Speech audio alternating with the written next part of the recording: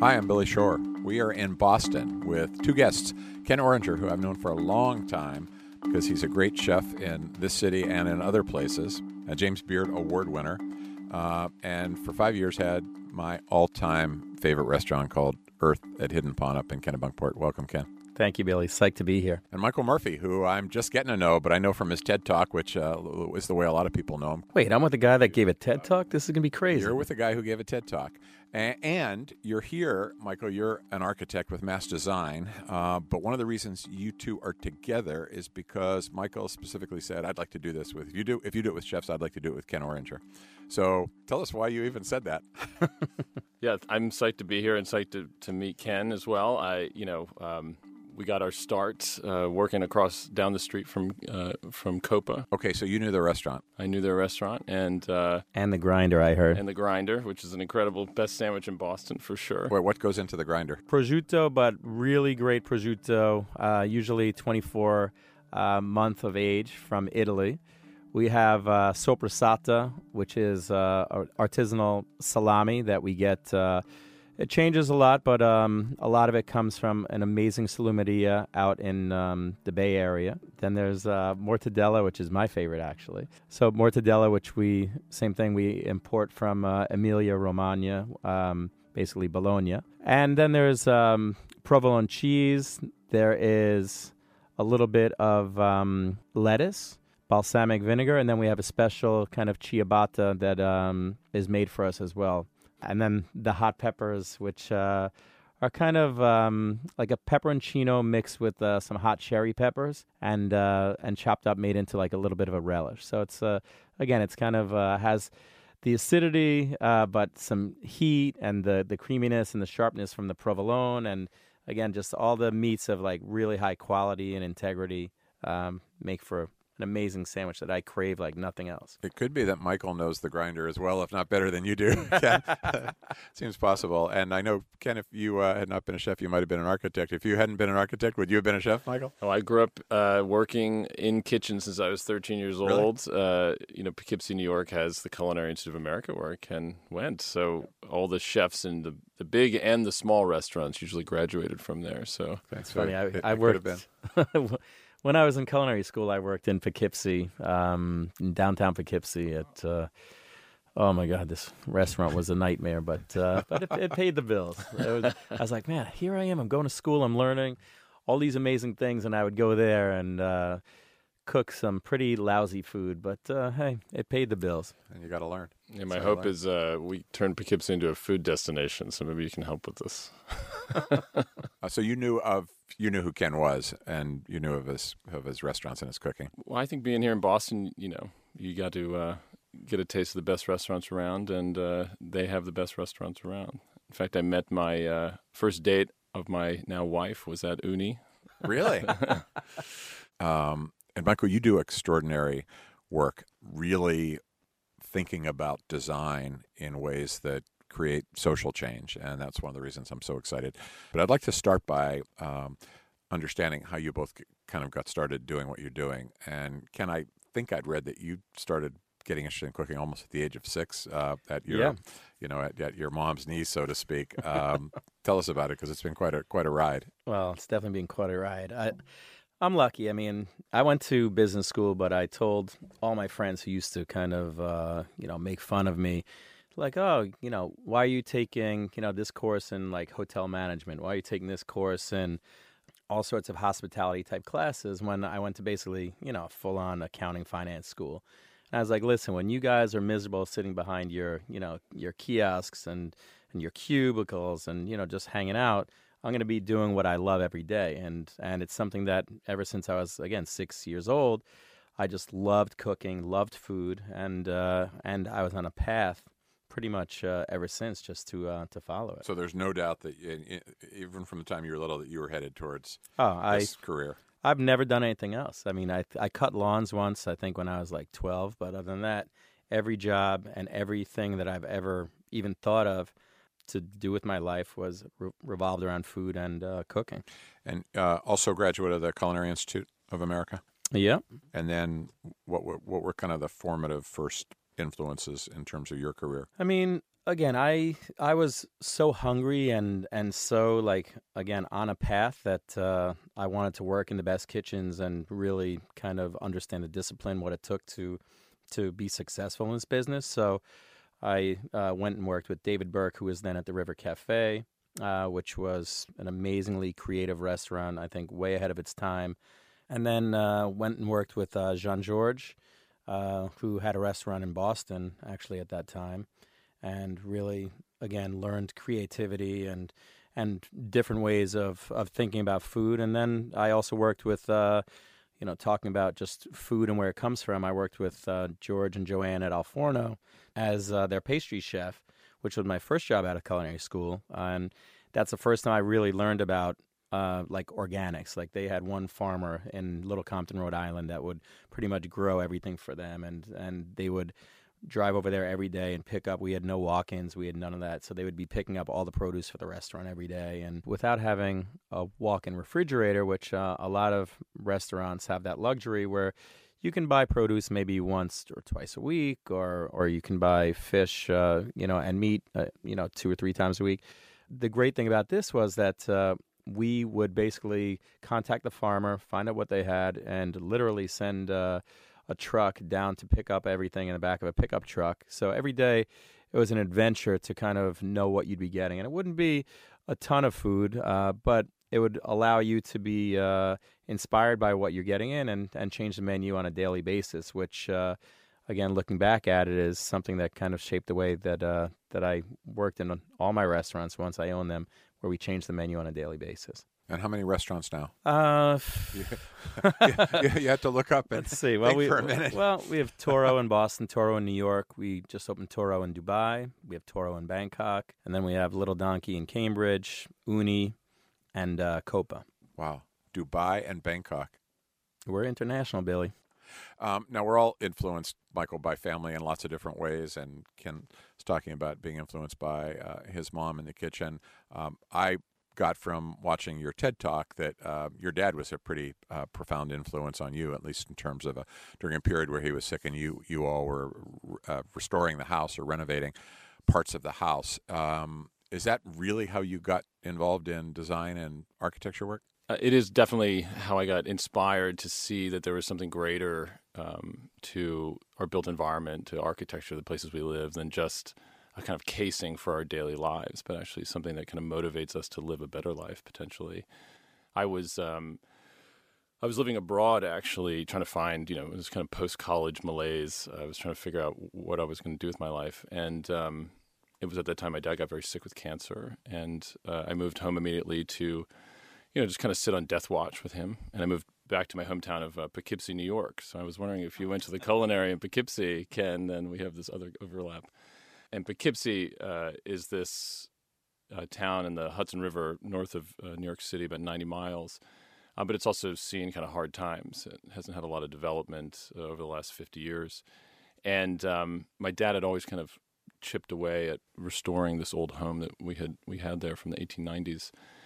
And I didn't know what to do with myself when I got home. It was in winter. It was February. It was 2005, I think. And I just helped him kind of try to finish this house before, he might pass away. In that process of laying sheetrock and restoring old windows and fixing an old porch, I remember he said to me that the house actually had saved his life. Working on this house had saved his life. And he was feeling better. He was healthier. He had gone into remission. It was an amazingly powerful moment. And it was then and there that I really was convinced I had to kind of go into architecture and do something else with try to see that inspiration in other people's lives and in other communities. Is that stuff you even knew how to do? No, I definitely did not know how to do it. Like I wouldn't even know where to start. Yeah, I kind of leaned on some friends and my folks, and an uncle was a contractor, and he came in and helped us out, and we just kind of figured it out. It was an amazing experience. You kind of weave your sweat and labor into the places you live, and you step away after a couple of weeks, and you see that you've done something really profound. It's a really empowering experience. You ended up at architecture school at Harvard. That's correct. I came here to Boston. I I remember I got into, I applied to so many schools because I was going to hire someone who's never studied any architecture before. I had studied literature and English literature in college. And so when I got into Harvard, I was convinced it was the wrong Michael Murphy. There's a lot of them in Boston, So, but yeah, I was really, really lucky to come here and spend my formative years learning design in Boston. And then the work's evolved in a lot of ways. Your work, certainly one of the things that really struck me was this notion that architecture is not neutral, that it could hurt or it could heal. And so you've been involved in actually building hospitals in places around the world where the architecture is an actual factor in things like infection control. Talk a little bit about that, because I always think about architecture from an aesthetic point of view, whether it's I'm walking into one of Ken's restaurants, which are gorgeous, or any type of project. I think about how it looks, but I don't think about it as functionally as it could actually have an impact on whether patients get healthy. Yeah, no, it's an important distinction. We spend 90% of our lives in buildings. We spend almost all of our lives inside of structures, and to say that they don't shape our lives or our ability to live or make more productive food or get healthier in environments, I think there's a sense in all of us that they are doing something else to us that we may not fully understand at all times. And sometimes it's very clear what they're doing to us, like in spaces like prisons or in hospitals. There's clear behavior that's being shaped by the functioning design or the lack of functioning design of facilities. But I didn't really know that when I went to architecture school. I kind of learned that when I met this amazing Boston doctor named Paul Farmer, who leads this organization called Partners in Health, and his colleagues who are really changing lives around the world through a kind of do whatever it takes medical enterprise. Partners in Health is one of the greatest nonprofits in the world. And I met him when I was a student. He was giving a lecture, and he was talking about all the buildings that they were building, hospitals and clinics in Haiti and in Rwanda, and homes that they were building for really, really impoverished communities. And he sort of said, where are the architects? Why aren't architects figuring out how to come and help us do what we're trying to do? We have to do it ourselves. We have to find ways to solve these problems in our own way. And where's the design community? Why haven't they stepped up? And it was kind of a call to action, and I think reminded me of kind of things that my father had said, like these things are shaping. This gave me hope to live my life. It gave me dignity. And here you have someone changing lives around the world without the expertise of the thing I was studying. So I volunteered with his organization. I moved to Rwanda. When I first landed in Rwanda, it was, well, first of all, it was the middle of the night, so it was pitch black. And I got picked up by a doctor working with Partners in Health, whose name is Michael Rich, whose father was a contractor here in Natick, actually. So really had a sense of how a building goes together. And I just remember him picking me up and driving me in the middle of the night out to their rural healthcare setting about 2 hours east. So I saw nothing of the countryside, on my way out there.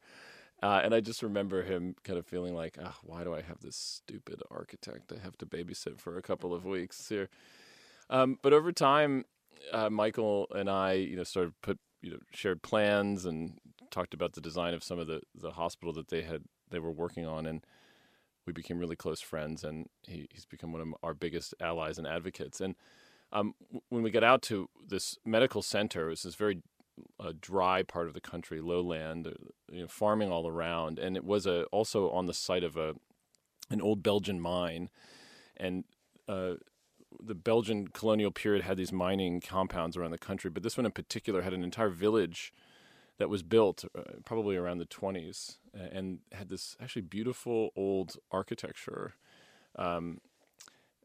that you might see in Brussels or something, but in these old dilapidated houses that were falling down and people were squatting in them. And it had kind of the hints or remnants of an old village that were around the kind of the industrial mine, and then a hospital that was attached to it. And so Partners in Health had worked to kind of invest in infrastructure and buildings in that area. And it was incredible to see the different layers of folks who had lived in this, what seemed like the furthest place I could ever go, and actually was incredibly vibrant with lots of different production of resource extraction and health production, and close to a bustling town in the eastern part of the country. And I found my purpose. I found like a reason for architecture that matters in the world. These folks, not only did they care about it, but they needed it desperately to do what they were trying to do. And it wasn't this, what you were referring to before, kind of only aesthetics, only the privileged that get to experience great architecture and pay for it, or only those who care about it really understand it. No, this was essential rights. And that's where I saw the foundation of my discipline really emerge and give me purpose to continue it. So were you able to get, again, the satisfaction out of, again, say creatively saying, okay, they only have X amount of people to do this or X amount of resources? Is it something that could get frustrating? Again, just being a person, like, of course you could say, okay, in that part of the world, they might build like just a small little structure that can act as a hospital, or is it something that you would say, okay, well, we could do more with it and try and do more with it? Yeah, I learned, even though there was limited resources in this small rural village we were living in, people are incredibly resourceful. It's like when there's a lack of resources, you found incredible resourcefulness. And I think the inverse is happening in our built environment here in the U.S., for example, where you have kind of resource excess. There's like design paralysis. You can do anything. I don't know what to do. Well, when there's very few, tools around, you actually find how to do a lot of workarounds and use design actually really creatively to find solutions with the materials you have in front of us. So I found that to be actually quite liberating, actually. How do you think about it, Ken, as a restaurateur? It's for a different purpose, obviously not necessarily related to health, but design is such an important ingredient. And I know a lot of restaurateurs and chefs who spend almost as much time on the design of their restaurant, at least up front, as they do on the food. How do you think about what you're trying to, I guess, get across to your guests? Well, design is pretty much my other passion. And if I wasn't a chef, I would definitely be, an architect. It's something that's always fascinated me. So I've pretty much designed with, the help of experts, all the restaurants. And I think it's beyond important because, again, we spend 90% of our time, especially chefs, we spend so much time, we work the 16-hour days, 18-hour days, and you have to create an environment that can pretty much make everybody happy, not just the guests, but our staff, and it also has to inspire creativity. And I think, again, if you're sitting in a basement of some depressing building, it's hard for anybody to be creative. You can't force it, and especially in our end of the business, I think to be able to look out a window, at Clio, which is now Uni, I put a window into the kitchen. And everyone's like, on Mass Ave, everyone's like, why would you put this huge window looking into the kitchen? So you can see it look in from the street? Yeah, you can look in from the street. I was like, well, if you're in the restaurant already, then you already have people that are going to spend money.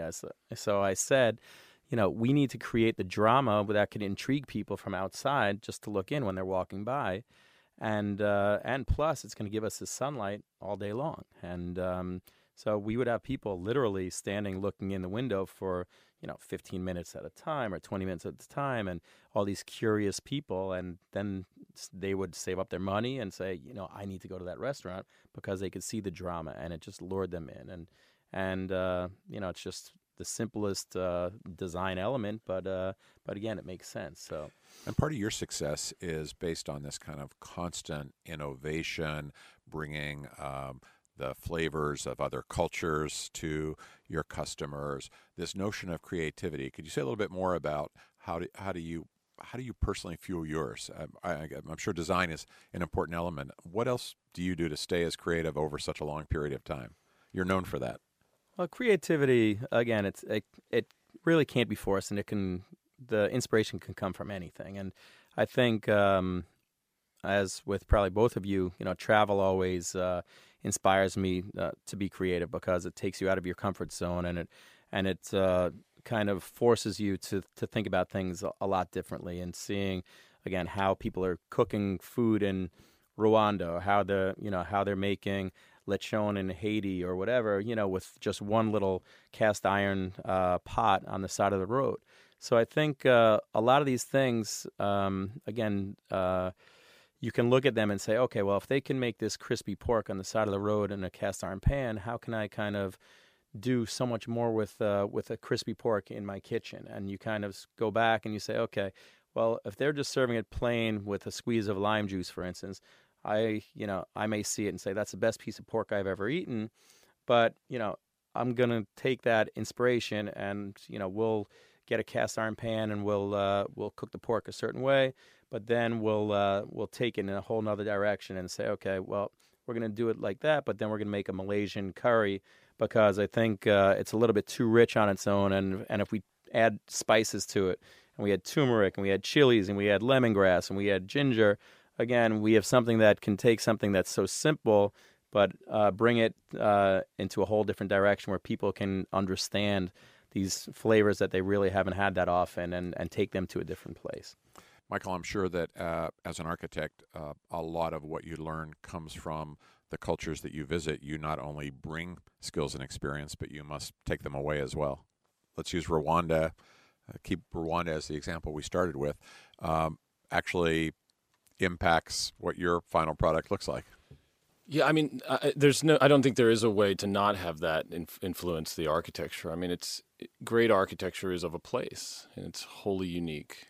And one of the most amazing things about living in this rural mountain village, we rarely had electricity, was and we went down to this local restaurant in the village where we had warm beers that were kind of kept cool in a bucket of water, sorghum beers from Uganda, which were really delicious. Was that allowing that kind of the place and the materiality and the soil and the climate to help influence the architecture that has to manifest to solve these bigger issues like national health care and most up-to-date designs for laboratories and the way in which maternity care is evolving and has to be developed in the architecture. So the functionality of this medical facility to be a prototype of let's say a high the furthest advance that they have for their medical system, but also being influenced by the place in which you're in, is what makes architecture so, I think, incredible. Right? It is always adapting to its location, even if it's using prototypes that have been universally deployed. So in Rwanda, what was one of the most inspiring things was this local volcanic stone, which we found in abundance around the area. But a lot of the farmers actually would kind of give it away for free because it was a nuisance to them farming in their fields. It was cluttering up the field. Yeah, it was sort of right under the topsoil. And so you just see piles of it along the road. But it's this beautiful kind of pumice stone, this very light, porous, gray rock. And it's absolutely stunning. When you cut it open, it has this sort of, it's been in the ground, so it's kind of covered in soil, almost black on the exterior. But when you cut it open, it has this sort of dark, gray, almost blue hue. And we were super inspired by this stone, and we asked, it would be very expensive to use a stone in the U.S. to wrap a building, but it was very inexpensive to wrap it in this stone. So we started working with these local masons and tried to assemble a series of prototypes, not unlike maybe a dish that Ken is putting together, testing it, using some of our knowledge of masonry construction, using kind of local practice, and getting to a place where we felt like the mock-up was more in the direction of what we hoped for in the design. And then when they went about building this stone wall, they we worked it out in situ, built like hundreds of square feet of this stone wall and wrapped this entire building. And I remember by the time they got around to the same corner, they were so good at putting the stone together, they asked if they could take down the original wall and rebuild it with this more refined masonry. And it is a totally inspiring thing. And when you see it, when you see this wall, I just always go back to it because it reminds me of things my dad taught me in building our house, but also that hands cut these stones. These are folks touched every single corner of these stones. This is made by this community, and it reminds you that architecture is formed from a place. It gives me great inspiration, and it's sort of the inspiration that I think we've tried to take to all of the other architectural projects we've worked on since. And help us see the connection to health impacts. So what happens architecturally that actually enables a facility to make people healthier or less healthy if it doesn't happen? there's so many overlaps in terms of what our health metrics might be with the building. But in this case, in particular, Dr. Farmer and his team were really focused on a couple of diseases that were emerging again in especially resource-limited areas. So tuberculosis, a disease which we had largely figured out how to solve in the U.S. Over the course of the last century, has reemerged in very resource-poor settings with a virulence. Like Rwanda. And in Haiti and in Peru and elsewhere, where there's a drug-resistant strands of TB that are emerging. And TB is a disease that gets transmitted through the airborne route. So I might, be infected with TB, cough in the air. You might be in an unventilated hallway with me, and then you are, say, immunosuppressed, and you inhale that TB, and then you get infected with it. And you might have another strand of TB and inhale a different drug-resistant strand and create this sort of super strand of drug-resistant TB. So it was the ventilation or lack of ventilation or lack of design of infection control of these medical facilities, which is actually helping to incubate and cultivate these diseases. And so there's quick and simple solutions to that.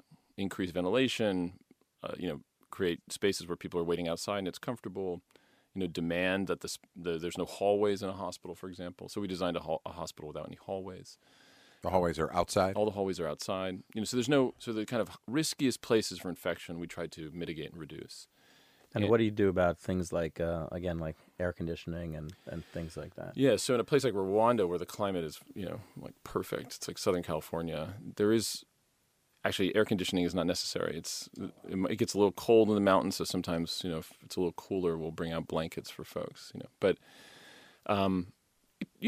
before air conditioning, hospitals were designed with infection control in mind. You go back to old, hospitals of the turn of the century, huge windows, floor-to-ceiling windows, large spaces from the interior in hot climates, so that air would move and mix more freely.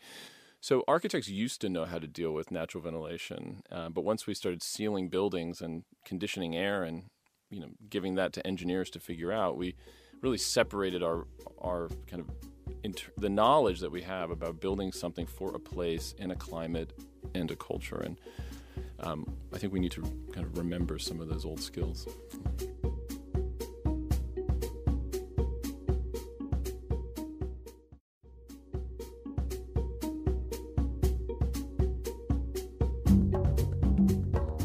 Ken, as we're talking about the kind of the social impacts that can be had, chefs are primarily chefs, but so many of them are now social activists as well. They're involved in their community in lots of different ways. You've been involved with Share Our Strength and anti-hunger activities. How do you think about that role as a restaurateur, somebody who's got all the responsibilities of running a successful business, but is also being asked to participate in so many different ways in the community?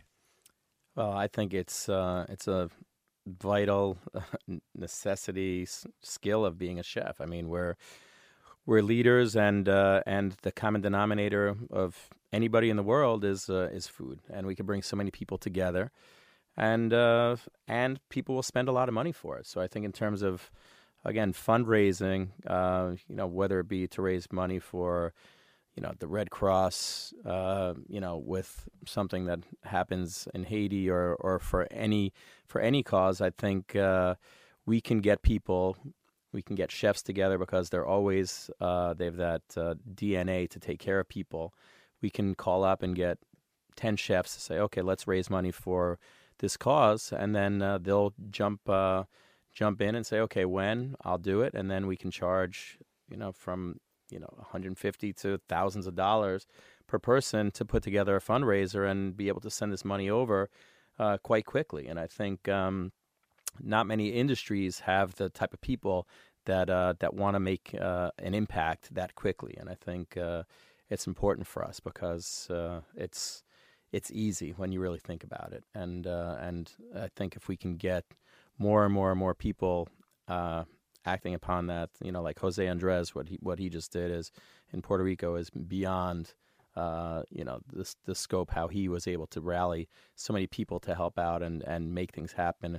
Again, without even thinking about it, he was able to feed hundreds of thousands of people just with chefs helping out. I think I like the notion of DNA to take care of people, as your words just put it, which is, I think, so true for most chefs and restaurateurs, that's I guess that's part of the hospitality, part of the nurturing, part of the cooking that you do, and it translates into these other areas. That's why I think most of us got into this business, because that's how we express ourselves, through our food and through our cooking, and we are here to please people every day, every person that walks in the door.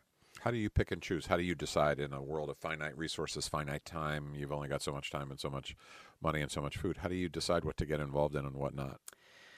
I mean, again, we get so many calls every day, but it's really has to just be things that are near and dear to you. And sometimes it hurts to say no, but because we only have so much time. But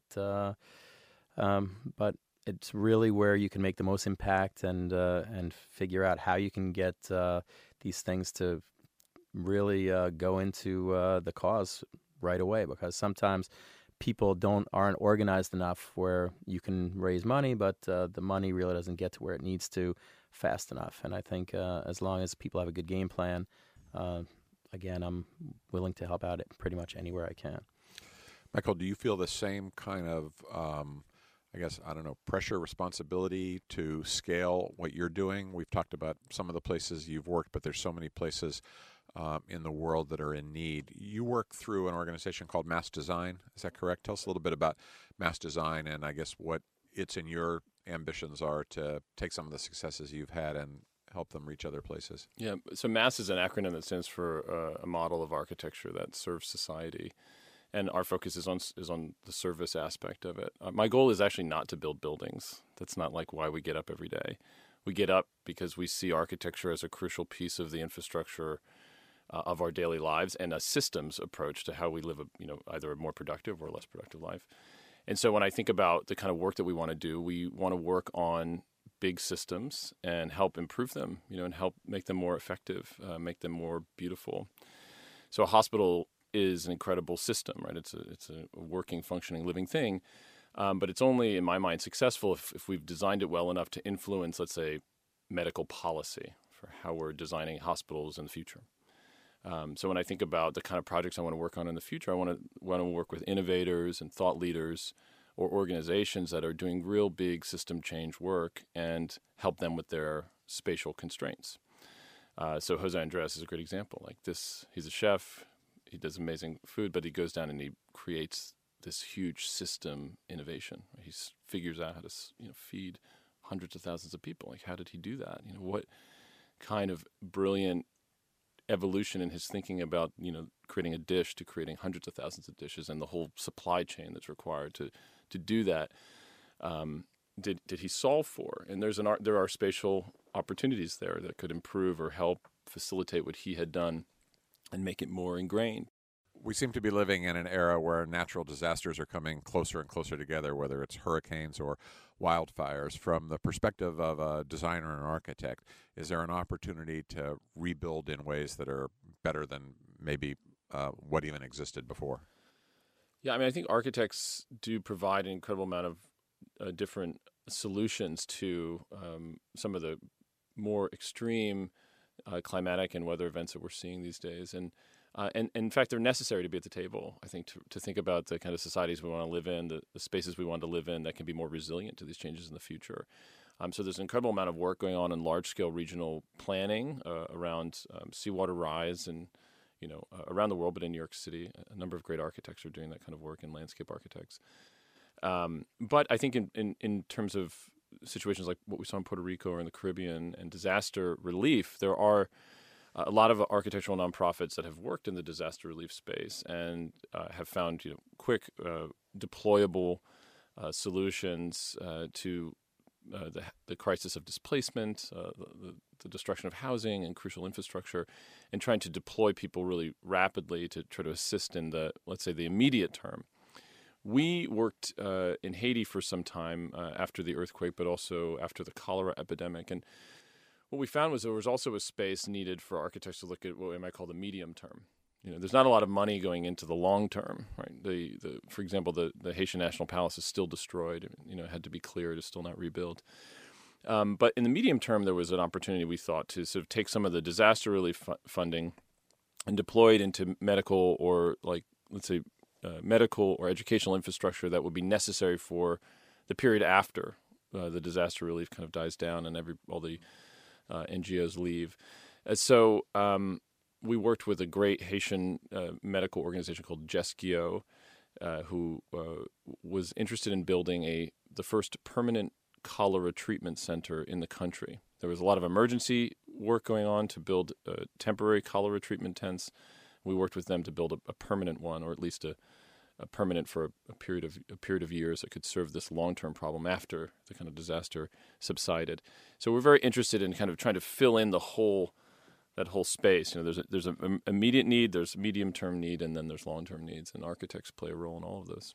And it's even in the public school system. It's like I've been doing some work on with the Boston public school system, and these old school archaic kitchens are pretty much the reason why the food is so lousy that we're giving these kids everywhere. And I think because it can't be cooked. I mean, in most cases, the kitchens it can't be cooked. They have nothing, and when they do have a kitchen, it's equipment that is so heavy with no real function. And I think if we were to create these airy, beautiful, kind of fast casual model type spaces where people can walk in and feel just welcome and friendly to work, and to have the kids get excited to walk into a room and eat. I think that that's the start of getting kids to really be motivated by food and what they're eating, and to understand how important it is for their development. And this is how we find projects. Yes, this is an amazing project idea. Well, it's an incredible project, and I was going to ask Ken about it because I just visited the P.J. Kennedy School in East Boston to see their kitchen. Because most schools in Boston, first of all, in the Boston school system, our food has come from New York for the last 10 or 15 years. It's cooked on Long Island, frozen. No, this is frozen, not thawed, even on point. Thawed and eaten here. God knows how much longer after it's all cooked. Processed. And so a number of folks have gotten involved in the idea of, could we actually source healthy food and cook it and serve it to kids? 'Cause when I went to school, we actually had kitchens in our cafeteria, and they did cook the food. But that's what I'm describing in Boston is true all over the U.S. today. Schools just don't have kitchens. But in East Boston, this school, the P.J. Kennedy School, was built in 1933. 1933, hadn't been renovated in the last 50 years. Anyhow, you go in there, and they've got an amazing kitchen, and their big bragging right is that it was designed by Ken Oringer and Andy Husbands, who helped design it and come up with the source some of the supplies and the vendors and so forth.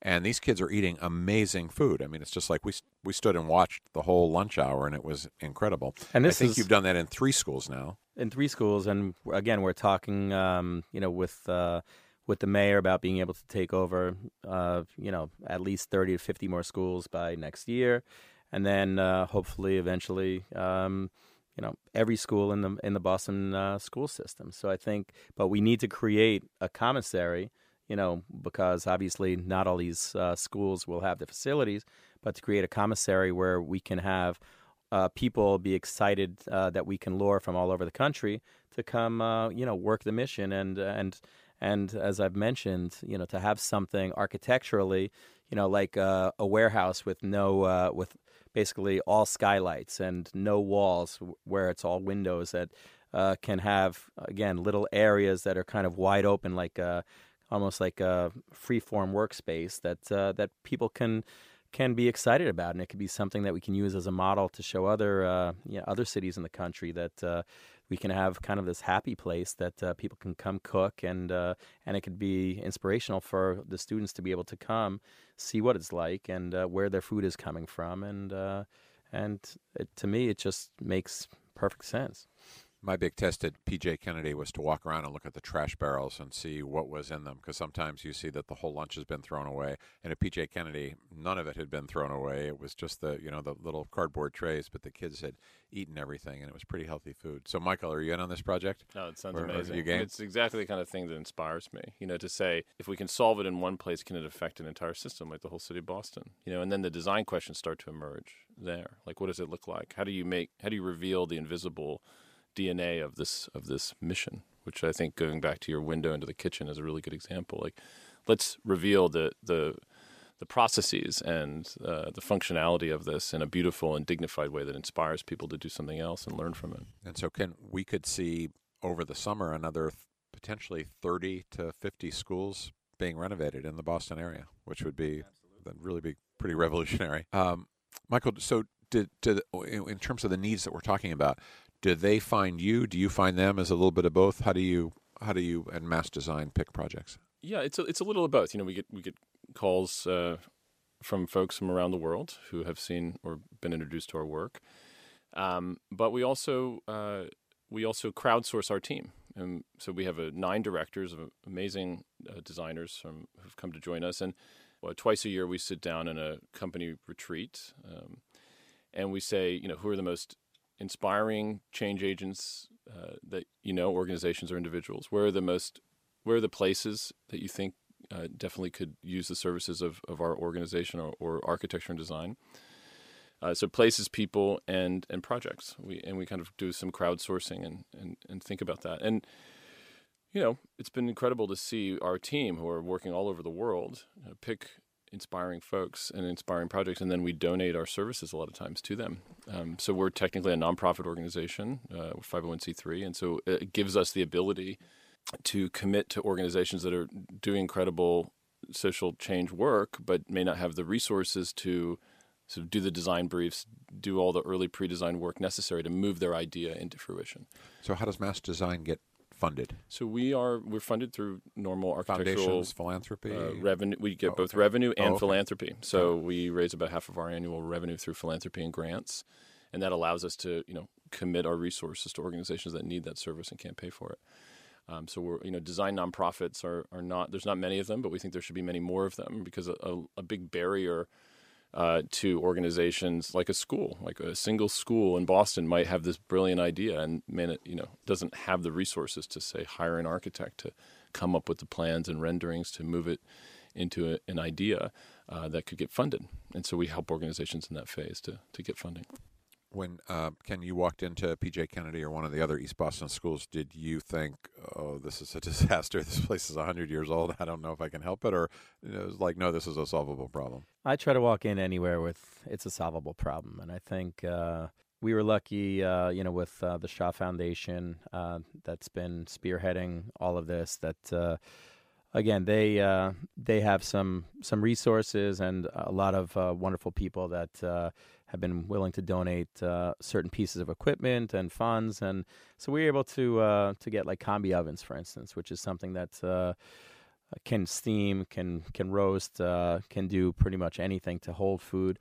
Combi meaning like a combination oven can do all these different things. Yeah. So, but it's all computer operated, so you can fry a French fry. Not that that's nutritious, but fry a French fry in basically an oven where it'll be easy to clean and it'll be 20 times faster than anybody trying to fry French fries in a deep fryer.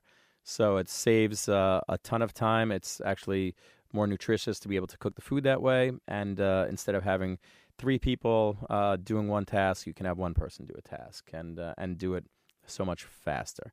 So we were able to get these combi ovens donated. We were able to again, kind of streamline and train people to be able to just press a button. So it takes the pretty much the chance of error. You never eliminate it, but when you put a piece of chicken in there and you press the button where it's programmed to cook a piece of roasted chicken, then all they have to do is press that, and you don't need experts with thermometers to test when the chicken is done. They can just kind of use this program. So I think in terms of having people that aren't professional chefs, it's great because it takes a lot of the margin of error out of it, and it's a model of efficiency. The chef at P.J. Kennedy is named Santi, and that combi oven was his pride and joy. He could have talked to us about it all afternoon. He loves it. Fantastic. And the Shaw Foundation, I should mention, is Jill and Niraj Shaw. They actually live in Back Bay. Their kids went to Kingsley Montessori when they were young, and that's how I got to know them, because my son went there as well. But they're an amazing family, and they're really committed to making a difference in the Boston schools and making sure kids eat healthy and nutritious food. And their leadership has been a game changer, really. And this is just the beginning. Again, we have a lot of momentum and a lot of, again, they know so many people, we know so many people, and it's just, again, we're pretty focused to really changing this. So, Michael, Ken and I know a lot of chefs who do what Ken does, which is get involved in the community in a pretty big way. Are there a lot of architects doing what you're doing? Does Mass Design have competitors or collaborators? Or the more I learned about it, the more unique, if that's an appropriate phrase, I felt it was. Who else is doing what you're doing? I mean, I actually think, architects become architects, certainly not for the paycheck. When I say that we're a nonprofit, most architects say, so are we. Yeah, which is just to say that we don't get paid, I think, commensurate with the amount of time and labor that goes into the work. It's a passion industry. And I think almost everyone I know gets into it because they want to make a positive impact in the world, most broadly. The question is where are the pipeline of projects and partners that allow that to happen? And we want to open up that pipeline a little bit. We want to remind organizations that feel like they're strapped with cash that they too deserve great design. And in fact, great design could assist them in delivering their mission and their services better. We want to remind the public sector that, there are incredible designers out there that could help with, public housing, affordable housing, public space design, open up opportunities inside of organizations to think about how they're working more effectively. I mean, we have an incredible amount of services that we can provide to the world. We just have to open up those pathways and remind people that it's available. And what's next for you? What's the next project? Well, we're really excited about our first project in Boston here. We're building 130 units of affordable housing in Mattapan with some great local CDCs, Nuestra Comunidad and POA, which are great, incredible nonprofit developers here in Boston. We're working on a couple of projects. We're working on a huge agricultural university in Rwanda, which is from the ground up a whole school of agriculture, which is incredible for the sort of next generation of climate change knowledgeable farmers and sort of activist farmers. So that's really, really What exciting. do they primarily farm in Rwanda? Like, what would the agriculture focus on? Rwanda has actually is very verdant. I mean, so there's they're farming an enormous amount of different products, but everything from there's pineapples to sorghum to even rice in the country. So there's a lot of different products that are being farmed. Ken, any new restaurants in the works? There's probably always a new one in the works. No, right now, just pretty content where we are. And just, you never know when the right opportunity comes. We'll see what happens. But just, again, trying to put a lot of energy into the Boston Public School idea. And, again, we'll see where that takes us. I think that's going to be an important one, just given all the schools we work within at Share Our Strength. There aren't many places where this notion of really building workable school kitchens is taking place. There's organizations that are coming in and finding ways to work with commissaries and create better food that's delivered to the schools. But the notion of cooking it at schools, I think could be very exciting. It's kind of coming full circle to where we once were, but it could make a big difference in kids' lives. Well, it makes so much sense. Again, with the technology that we have now, there's no reason why we can't create something. And how do architects think about issues like, as you were talking about, agriculture? Michael, I guess, building a university, designing a university makes sense, but I haven't thought about architects being involved in such issues. I guess everything is game for an architect, right? Every issue, whether it's maternal health, whether it's control of infectious disease, whether it's enhancing agricultural development, architects do it all. I mean, I think as designers, you can get involved in any number of scales, from the scale of organizational consultation to the design of furniture or products to the building itself, and then a scale bigger into planning and urban design, as well as into large-scale regional planning like agriculture. We have planners, industrial designers, landscape architects on our team. So we do sometimes get pulled into looking at the ways in which system design gets scaled much larger into, let's say, regional planning. And we're working with an incredible farm up in upstate New York, actually outside of Kingston, which is an organic farm and is a nonprofit that's trying to show farmers a better way to farm, and they need a design of their farm, their buildings, and their site planning. And so we've been working with them on that to kind of get into this category of food justice, which is a big question for us. So we kind of break down where we're going to intervene into a couple of categories, but we've been looking at questions of incarceration in America. I can't think of any space more problematic in the world, but in particular in our country, that needs redesign. Spaces of healthier spaces, and spaces of education. We've done a number of schools to think about how can better school design improve educational outcomes. So these are all areas that are ripe for thinking, and I'm just, I want to meet good, amazing people who are trying to challenge the way we understand these systems and to see if we can assist them in their goal and their mission. So the best way for our listeners to learn more about each of you, best way for Ken is just to walk into Toro, right? Walk into Uni, walk into any one of your restaurants. I don't know if you have a website as well, but I think there's no substitute for walking into your restaurants, right, Ken? Absolutely. Or stand at the window at Uni, like you described. Okay, the best way to reach me is kenoringer.com, which is ORINGER. Okay, so Michael, give us the best way to contact you or to learn more about Mass Design. What's the best website? Our website is www.massdesigngroup.org. And if you go on to TED Talks and search Michael Murphy, Buildings you'll That Heal. find a really great 20-minute TED Talk. I'll be listening to that today. It's really worth watching. It really is. Thanks. So, Michael Murphy, thanks for being with us. Thank you so much. And Ken Oringer, thank you, and can't wait to come in again soon. Such a pleasure. Thanks. I'm Billy Shore. You've been listening to Add Passion and Stir. Add Passion and Stir is distributed by District Productive. Our senior producer is Carrie Thompson. Our executive producer is Peter Ogburn. Add Passion and Stir is the creation of Billy Shore, Debbie Shore, and Paul Woody Woodhull.